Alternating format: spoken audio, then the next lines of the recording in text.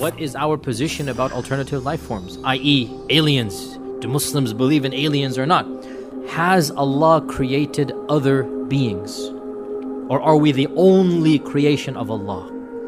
Some scholars, including Ibn Taymiyyah, have opined that Allah Azza wa Jal has created other life forms, and that this goes back to the perfection of Allah being Al-Khallaq.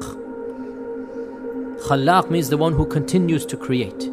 So the notion that the only creation is us, and after we're gone there will be no other creation, it seems to suggest as if Allah is not really creating perpetually, continuously. And Ibn Taymiyyah felt that this diminishes the majesty of Allah.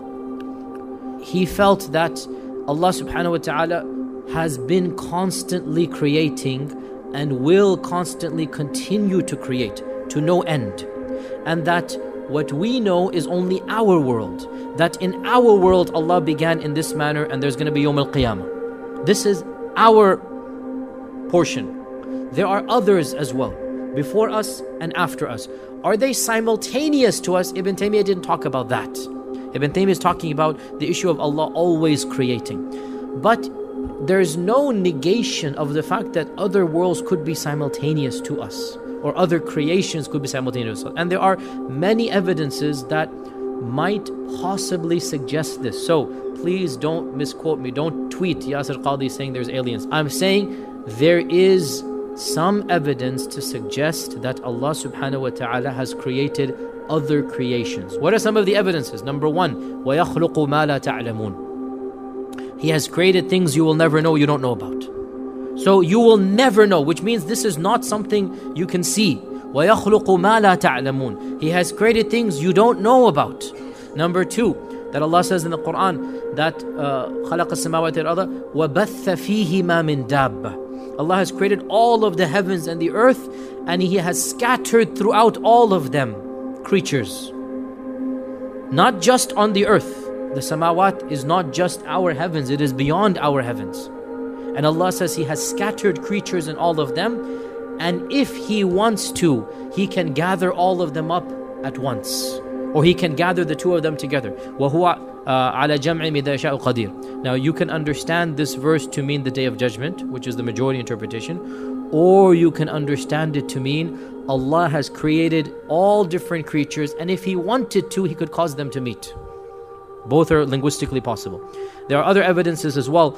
I'll just jump straight to the one I think, Wallahu A'lam, is the strongest evidence to suggest that there might be other creations of Allah. And Allah knows best. Surah Isra, where Allah subhanahu wa ta'ala says, وَلَقَدْ كَرَّمْنَا بَنِي آدَمَ وَحَمَلْنَاهُمْ فِي الْبَرِّ وَالْبَحْرِ وَرَزَقْنَاهُمْ مِنَ الطَّيِّبَاتِ وَفَضَّلْنَاهُمْ عَلَى كَثِيرٍ مِّمَّنْ خَلَقْنَا تَفْضِيلًا. We have honored the children of Adam, and we have carried them in the land and in the seas, and we have given them many things, and we have preferred them, humans, over many other things that we have created. Which means we have preferred some over them as well. Do you understand? وَفَضَّلْنَاهُمْ عَلَى كَثِيرٍ. We occupy a high rank according to this verse, but not the highest. Now, in the world that we inhabit, who is at the top of the pyramid? I mean, in the creation, it's us. Who bowed down to us? The angels, the jinn. So then we are at the top in this world of the creation, right? Yet Allah says in Surah Isra that we have honored the children of Adam over many other things we have created.